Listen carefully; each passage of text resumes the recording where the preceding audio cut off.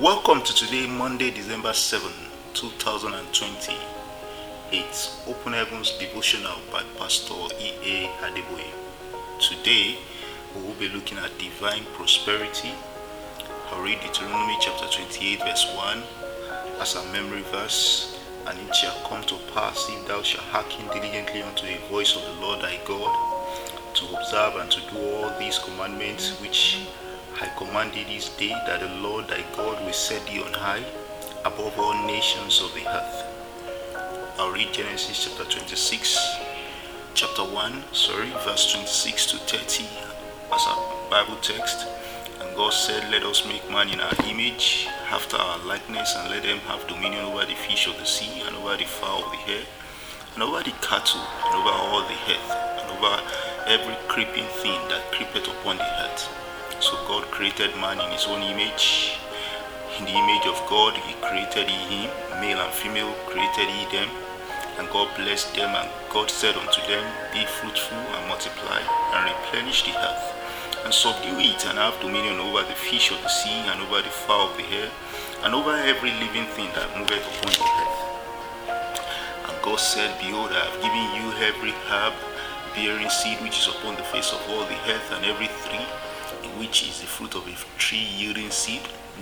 To you it shall be for meat, and to every beast of the earth, and to every fowl of the air, and to everything that creepeth upon the earth, wherein there is life, I have given every herb for meat. And it was so.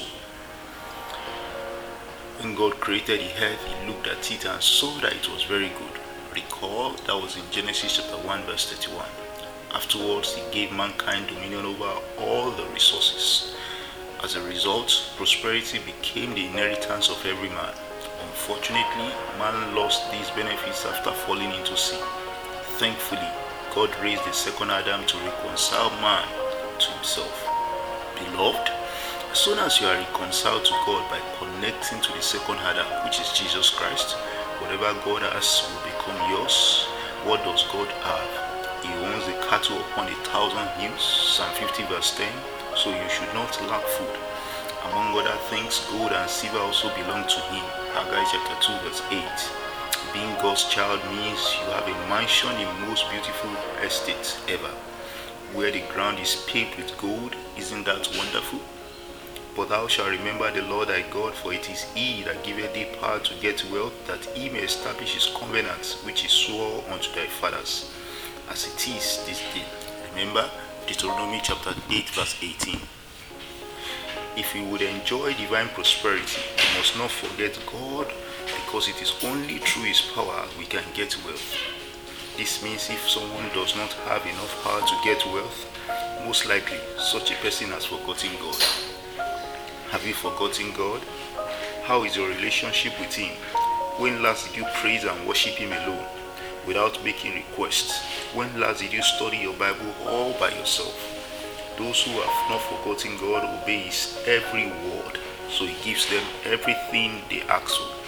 Remember Job chapter 36 verse 11 says, if they obey and serve him, they shall spend their days in prosperity, and their years in pleasures. Seek God first, prosperity will follow. Matthew chapter 6 verse 33. God is a rewarder of those who diligently seek him. Hebrews chapter 11 verse 6. Our reflection for today: if you want to prosper, stay close to God. God bless you, and have a wonderful day ahead.